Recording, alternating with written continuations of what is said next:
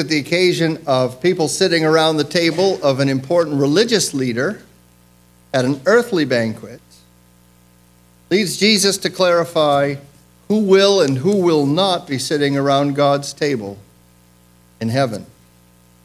The parable that we are considering today as we pursue this series of the parables of Jesus is the parable of the great banquet.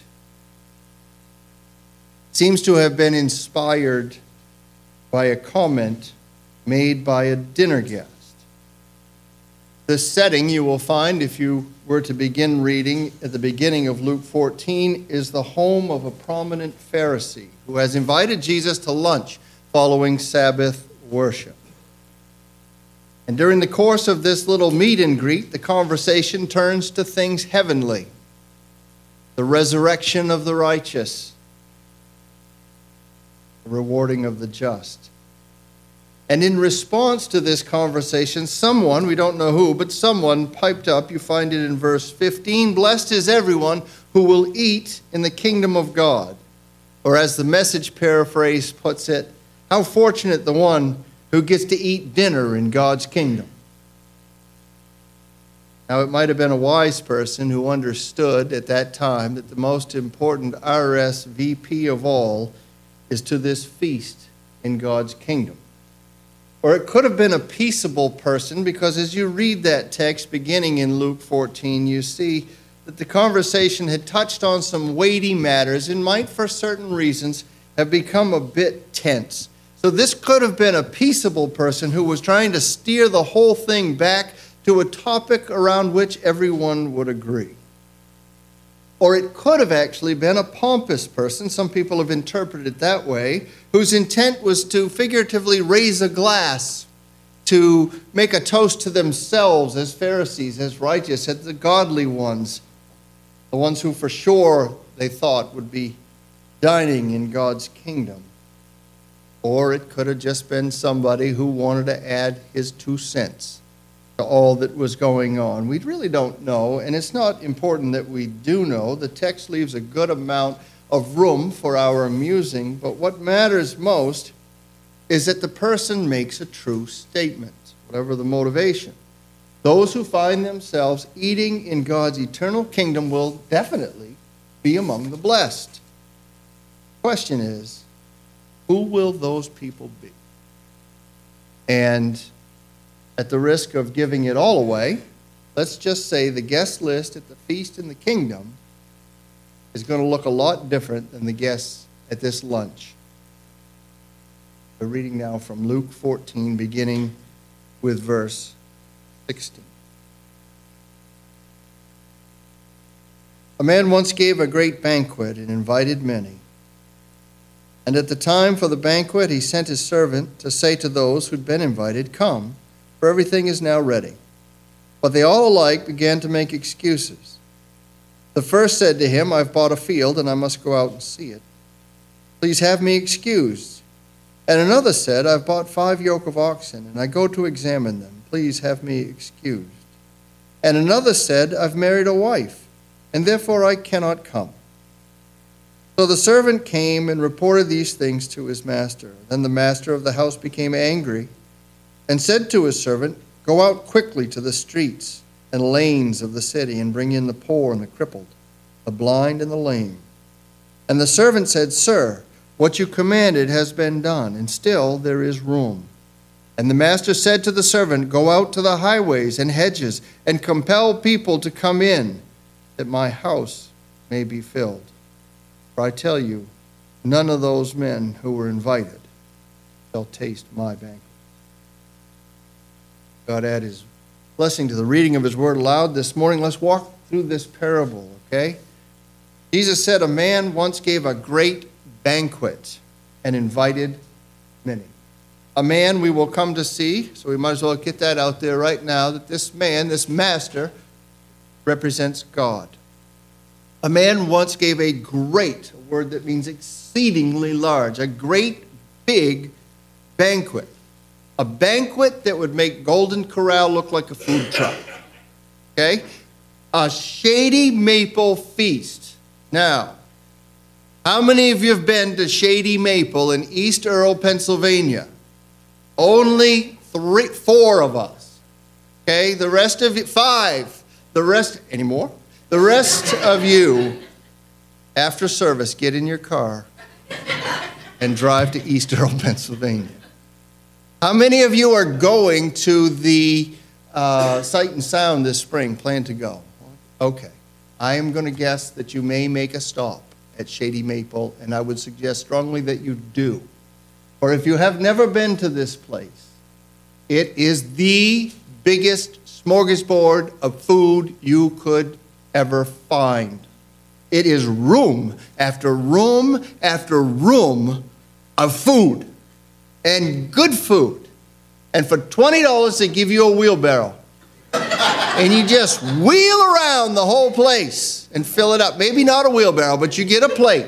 And you can fill it up again and again and again as many times as you want. And I've said, I'm sorry, I'm not advocating gluttony, but maybe just a little bit for one day.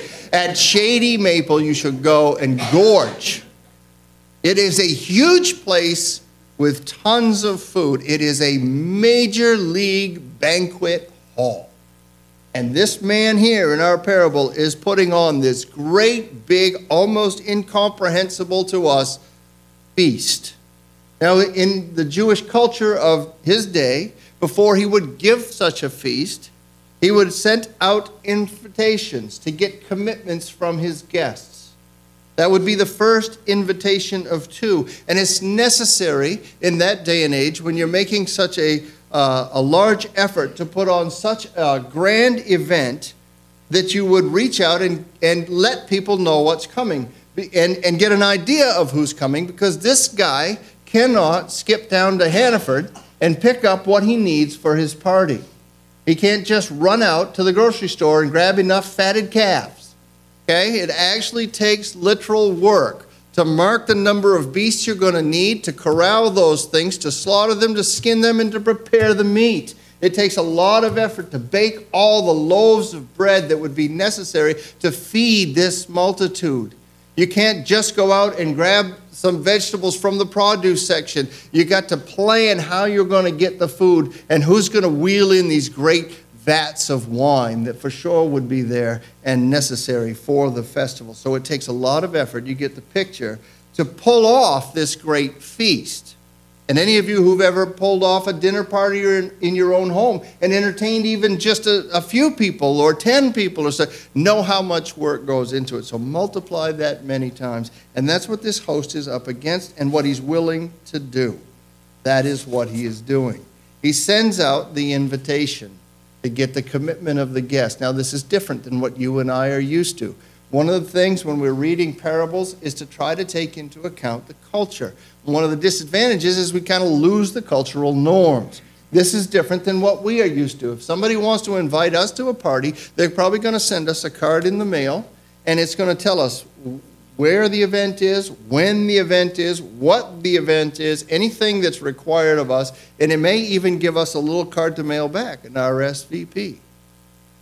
And actually, that's changing in our culture today, isn't it? Because there's this thing called Facebook, and you can do a Facebook invite, and you can save all your postage and all your paper. I wonder what Maine's going to do with all of our trees when we stop using paper. But anyway, that's a separate issue and not even related to this sermon.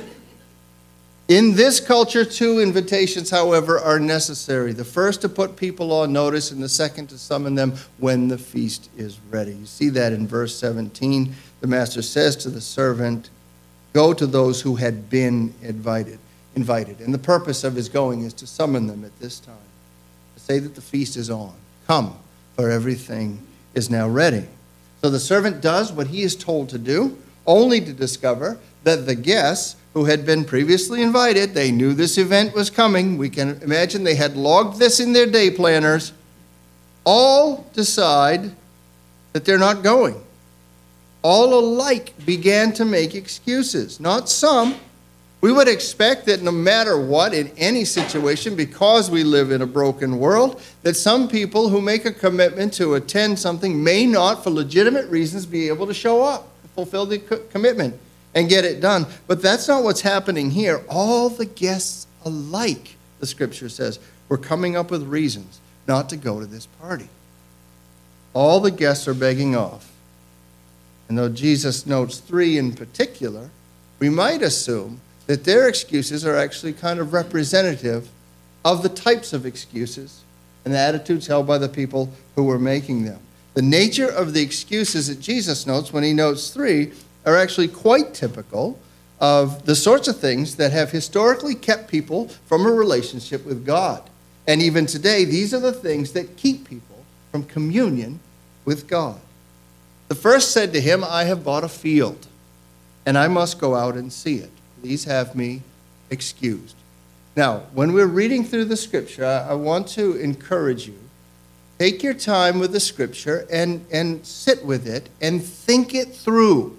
Who are the characters, and what are they saying, and what are some of the cultural norms? And does this make sense? Because you know what? It's hard sometimes for us in our busy lives, and then we compound that with ideas like this. I'm going to read through the Bible in a year, which is a great initiative if you have time to sit with the text. But how many of us have done this where we began this Bible through the year or some sort of reading program, before we know it, we're a day behind or 2 days behind or worse, 7 days behind, and we're in the book of Numbers, gracious sakes alive. And we have to sit down and we read through and we get through all those chapters and we tick all those boxes because we said that we were going to do it and we have no idea what we read. None, zero. And it's almost like we're not people of faith anymore. It's like we're expecting some magic thing to happen, that the Word of God is going to come into us when we weren't really paying attention to it. And I'm saying, take your time.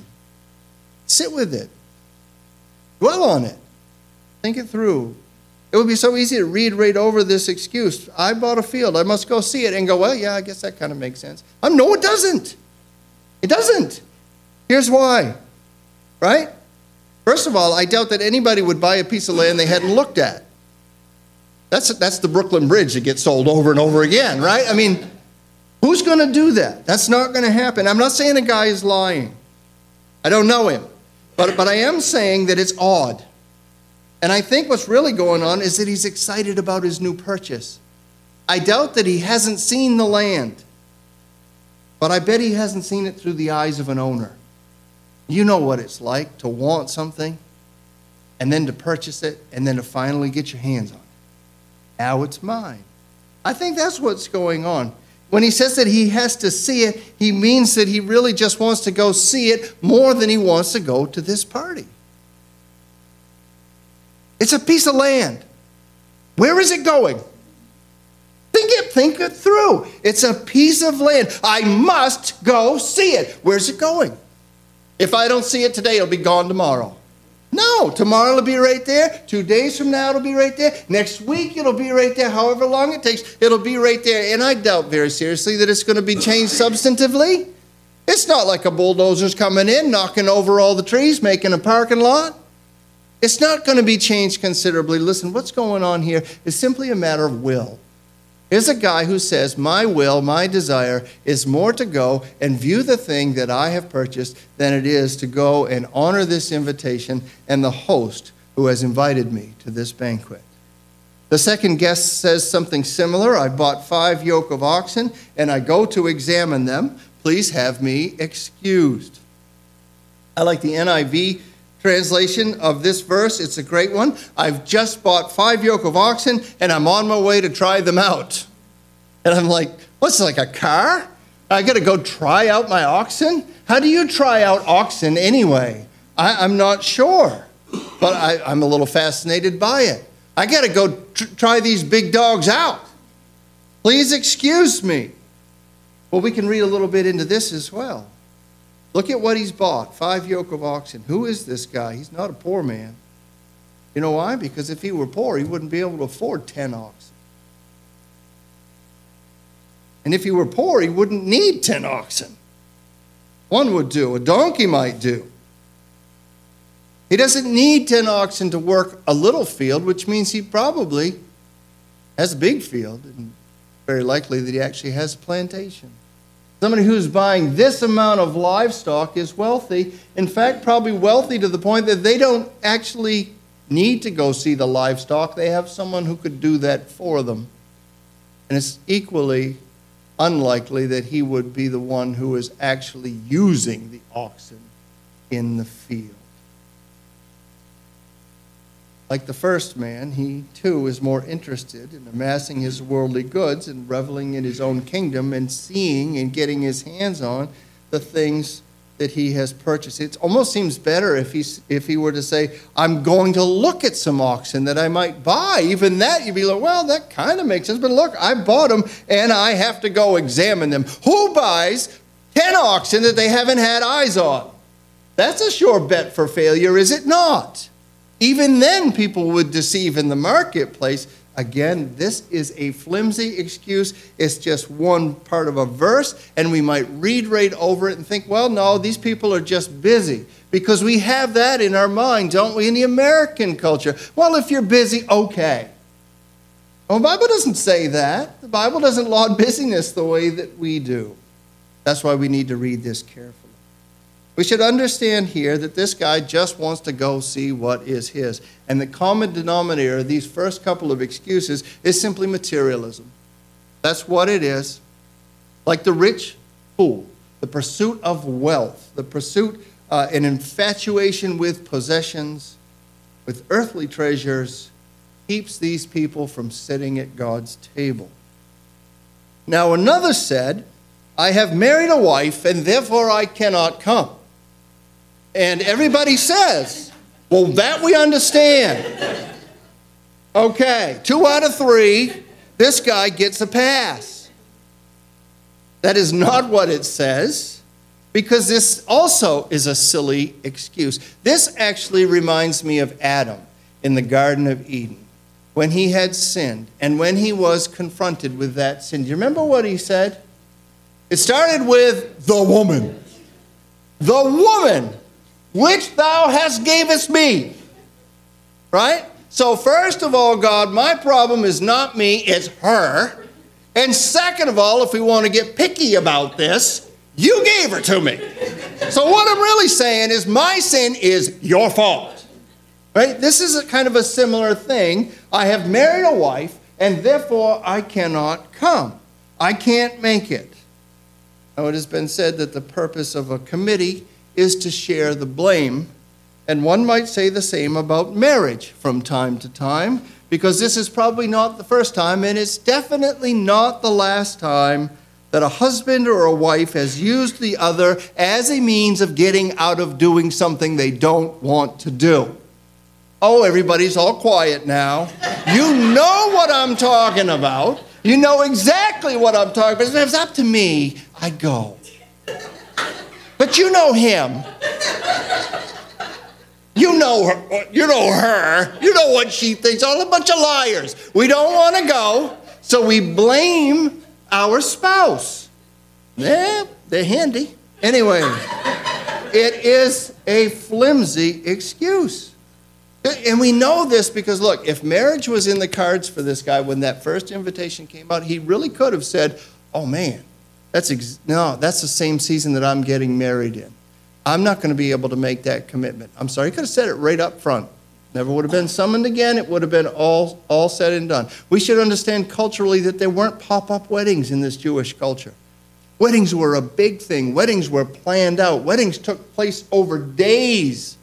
And there were certain obligations that people were freed from for up to a year because they were married, but not social things like this, not celebrations like this. So this just doesn't make sense. It doesn't make sense culturally, and it doesn't make sense when you push it.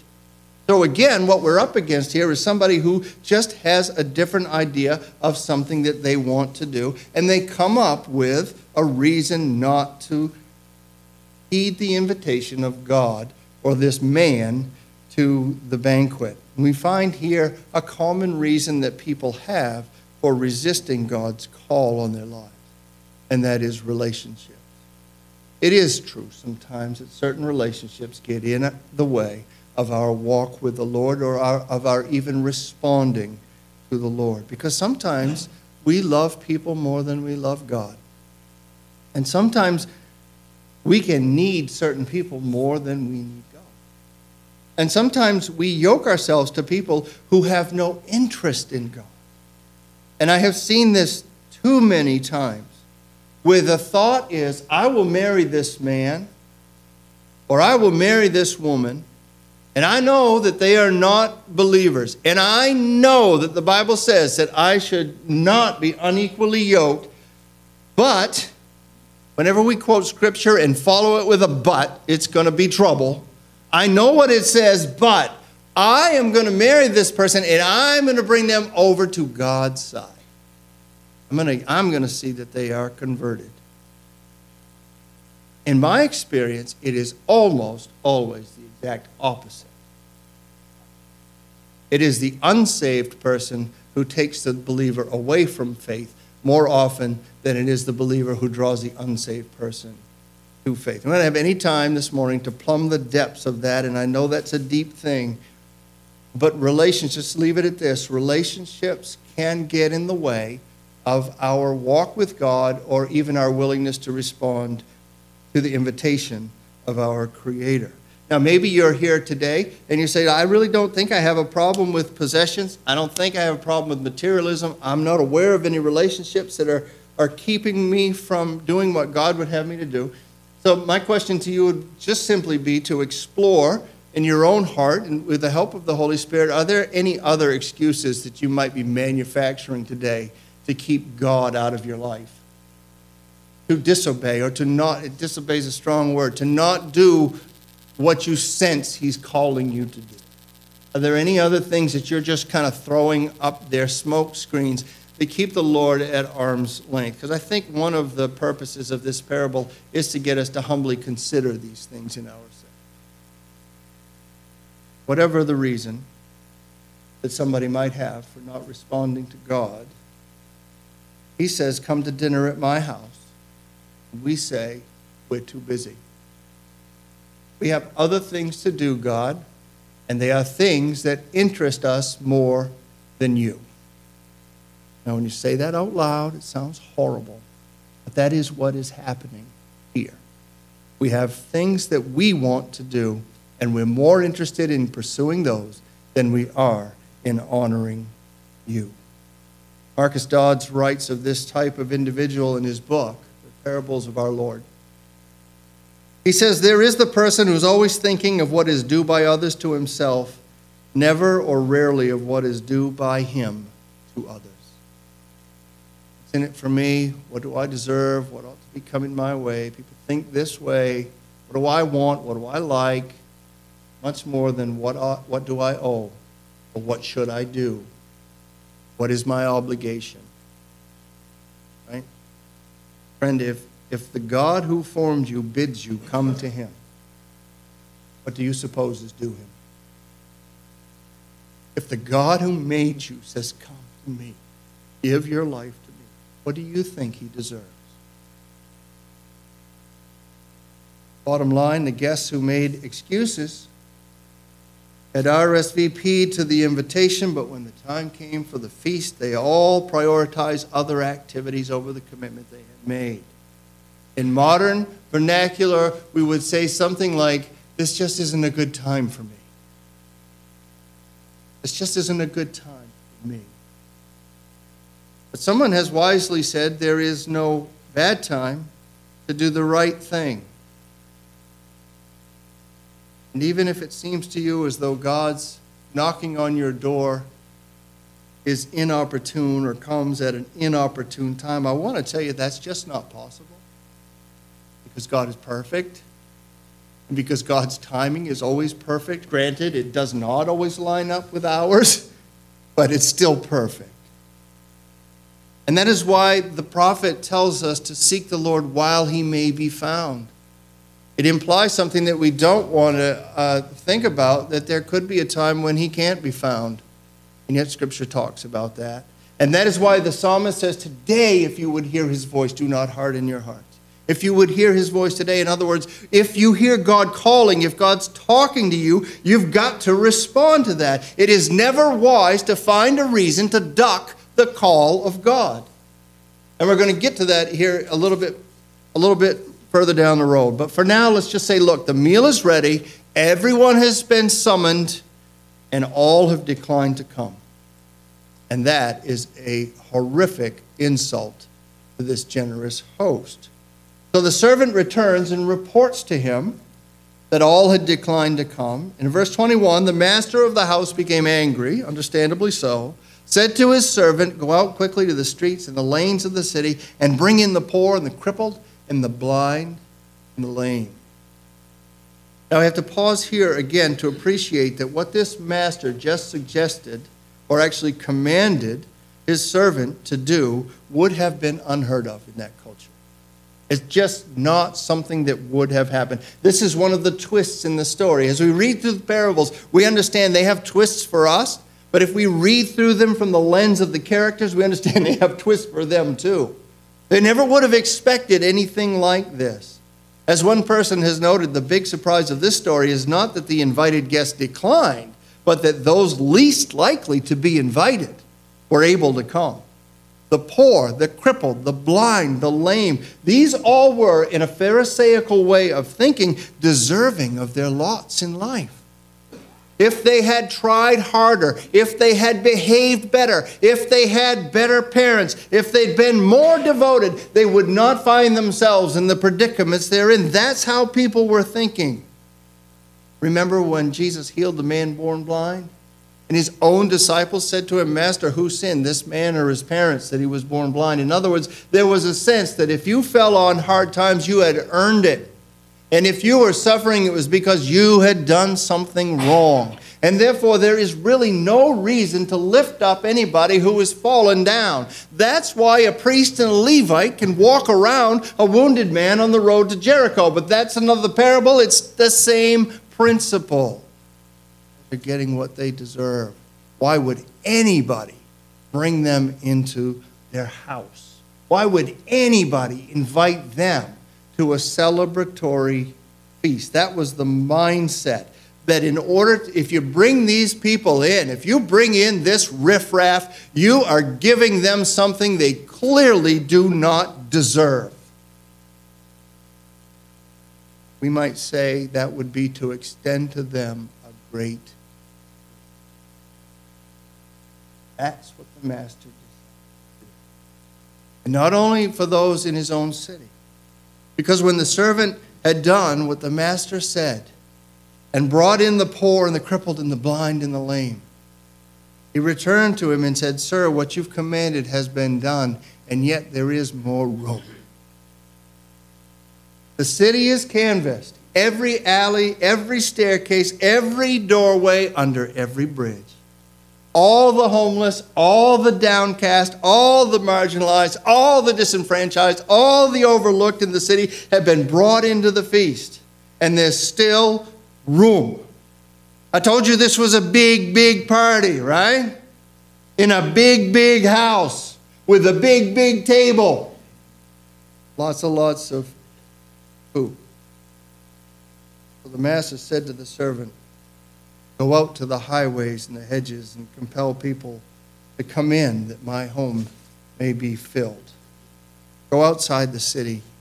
Go even further. Go even farther into the dregs. Go to those people who are sleeping beside the dirty road. Go to those people that are camped out all over the place who have no better place to be, and compel them to come in. The word in the Greek, compel, is a strong word. It means to drive. It means to drive, to exert even force or threat to make something happen. It means to necessitate, right? Make it happen. So the servant of this master couldn't think that he'd done enough if he simply had wandered around the outskirts and given an invitation. That wasn't his job. His job was to see them inside the guest chamber. You make sure they get here. His job was to drive them in. And we're not talking really about coercion and arm twisting here as much as urgency. That's what's being conveyed, the urgency of the gospel. The gospel ought to be urgent. And honestly, for so many of us, the gospel is not urgent. We have this thing where we say, well, we just want to respect people, and we want to respect their decisions, and we want to respect their point of view. And so we're not going to push anything on them, and we respect them all the way to hell.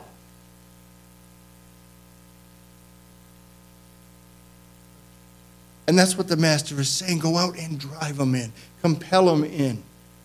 Make it necessary for them to come in. Wayfarers and the ragamuffins have to be compelled. Now, one might think that they would jump at the chance to come at such an awesome feast in a master's house. But here's the thing. They did it for a couple of reasons. For sure, if we see this invitation to the banquet on par with an invitation, say, to salvation, for sure there are always some who want to stay where they are. They just don't want to move. They want to be how they are, and they want to stay there, and their way of living and their way of being. The fact that there was still room at the banquet is proof, as John MacArthur has put it, that God is more willing to save sinners than sinners are to be saved. So there is a certain hardness in people sometimes. They are reluctant to go. But then there is another thing that happens in some people, and I think that's what's more at play here, particularly when you consider this society. Some were reluctant to go because they knew that they couldn't reciprocate the gift. See, they knew that they would have nothing. They were empty-handed. They were poor. They were destitute. They had nothing, and so they have nothing to give. So they have nothing at the door to offer the host. And they certainly know that they have no means by which to host their own party. You see, and that's kind of the way it was in that setting. That's why it's so significant that Jesus is sitting with a bunch of Pharisees around a table and watching how they take their places, because their culture was full of this. I'll have a party and I'll invite you to my party, then you have a party, invite me to your party. Both of us will feel important and special because we go to parties. Right? I'm going to scratch my back I'll scratch yours if you'll scratch mine. It's all transactional. It's reciprocal. It's just a propped up, silly thing that happens. And now just think this through. It happens all the time. This isn't limited to Jesus' day. What about Hollywood? What about the jet setters? What about the self-proclaimed high fashion people? This is their life, going from one place to another in what one author calls hollow civilities. Meaningless. It's truly this. Well, I don't like you, but I'll invite you. And you don't like me, but you'll invite me. And we'll both feel important because we go to parties. And Jesus is trying to get us away from that silliness. These people had nothing to offer. They couldn't follow the way of the world. And you know what? It's a good thing, because that's not God's way. It's not what God expects. So hear this. In God's kingdom, you are not invited in because of what you bring that is of value. You are invited in because you are valuable. That's why God invites you. Not because of what you bring that could somehow make God more complete or more satisfied. There's nothing you can do. You are not invited in because of what you bring that has value. You are invited in because you are valuable. You know, sometimes when we think of evangelism, we think that we have to convince people of why and how they should change. And that may be true, but I wonder if we might be more effective if we were more concerned first with making sure that these people knew they were loved, that they were valuable, that they were welcome. And we know that God loves them. And we know that God welcomes them. And the looming question before us is, do we? Do we really? Now, here in verse 24 is why no one should harden their hearts or reject an invitation when God gives it. There is no guarantee of another. We tend to think sometimes of salvation as this item on a shelf that's sitting there waiting for us to go grab whenever we want, and that all the timing is up to us. But the Bible doesn't teach that. We see here that you come to the banquet by invitation. If you spurn that invitation, well, the doom of those who spurn the invitation is plainly seen. Jesus says, I tell you, none of those men who were invited shall attend my banquet. Again, that is why you open the door when God knocks. So what is this parable about? What are its implications? Let's quickly wrap up with this. We have seen that the master of the house is God, that the great banquet is quite obviously the kingdom of God. We would see that the invited guests are the Jewish nation. Remember, that's the context. Jesus is giving this parable to some Pharisees who represent that Jewish nation, also who are very confident in themselves. This kingdom was prepared for them, for Israel, right? So they've already received their invitation. They've already been put on notice that a banquet's coming, a Messiah is coming. Who is that Messiah? That Messiah is Jesus. So Jesus comes with a second invitation to say, now it's ready, now it's on, right? In Mark's gospel, he says, repent and believe the kingdom of God is at hand. Here it is. That's what Jesus is saying. And what did the Jewish nation do with Jesus? They rejected him. John tells us, John chapter 1, verse 11, he came unto his own, and his own received him not. And as a result, then, the invitation of the kingdom is extended to the outcast, to the downtrodden. And it explains how salvation was extended to the Gentiles. That, by the way, is how you and I got our invitation to this party. I had all kinds of clever sermon titles for this message. I chose none of them. I think it's labeled The Great Banquet. You know, original as I am. But one of them was, how'd you get into this party? Right? How did you get into this party? It's because God reached out and invited me, the outcast. We're going to say literally, according to the interpretation here, out to the non-Jewish people, but ultimately the Gentiles and to everyone, just as it was prophesied, just as God intended. This, of course, is a picture of the gospel. Is it not a picture of the gospel? That God invites each of us from a place of spiritual homelessness. Nomads, wanderers, exiles, apart from him. And he invites us into his house, and he invites us into his family, and he adopts us as his own, and he gives us seats at his table. So this parable teaches that the Jewish rejection of Jesus opens the kingdom to all who will receive him by faith. It is given in one sense to set the record straight when we go back to verse 15. Who's going to eat bread in the kingdom of God? Well, it won't be who the Pharisees thought. It won't be them unless they repent and receive Jesus. In fact, it won't be anyone who doesn't repent and receive Jesus. This parable is also given, I think, as a warning of judgment to those who are invited by God but decline his invitation. Jesus says, behold, I stand at the door and knock. If any man hear my voice and open the door, I will come unto him and sup with him, and he with me. And it is clear from this parable that if Jesus is knocking on the door of your heart, you ought to open it up. Because those who reject Christ will, as one person put it, have their choice confirmed, and they will never taste the joys of heaven. C.S. Lewis in The Great Divorce writes this. He says, there are only two kinds of people in the end. Those who say to God, thy will be done, and those to whom God says, thy will be done.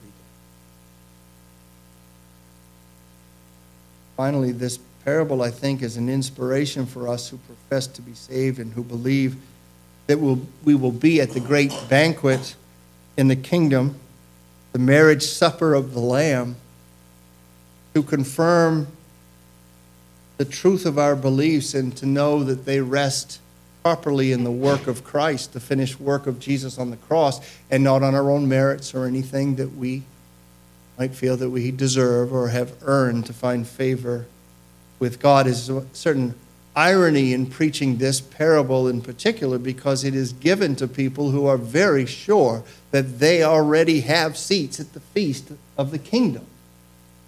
And as I preach this to you all at United Baptist Church, I'm pretty confident that most of you at least have made that decision and have those seats. So Jesus challenges the Pharisees.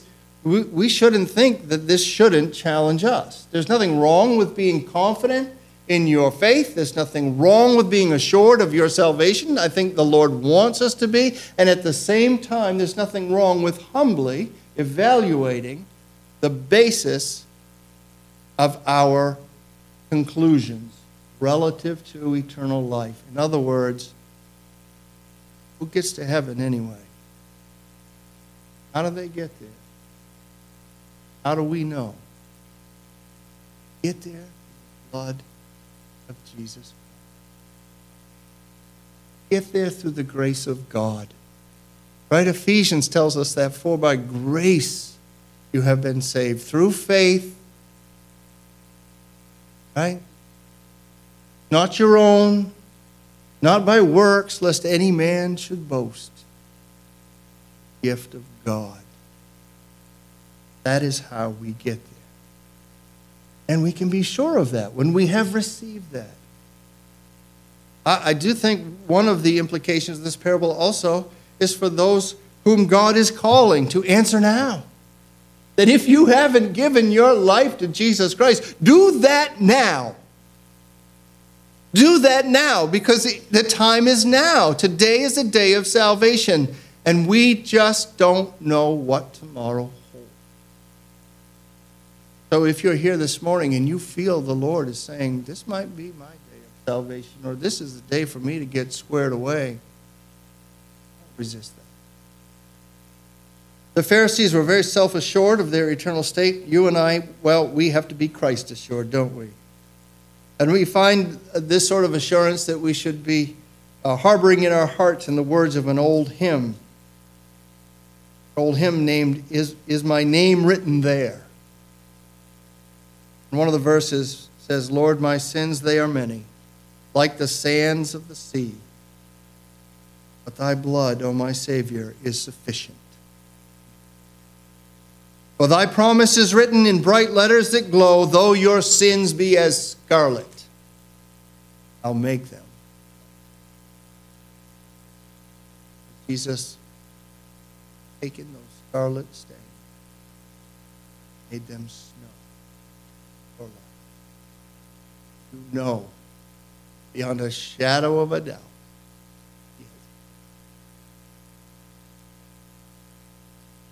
take a moment just to let this settle.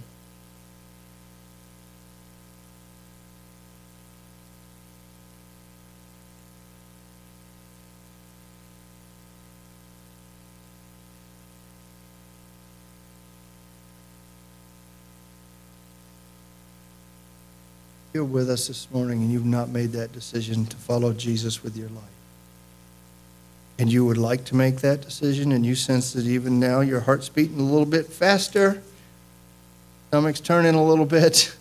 You know it's a day of decision. Then I would invite you, as we are here with our heads bowed and our eyes closed, just to raise your hand and say, you know what, that's me today, and I need to be on the right side of things.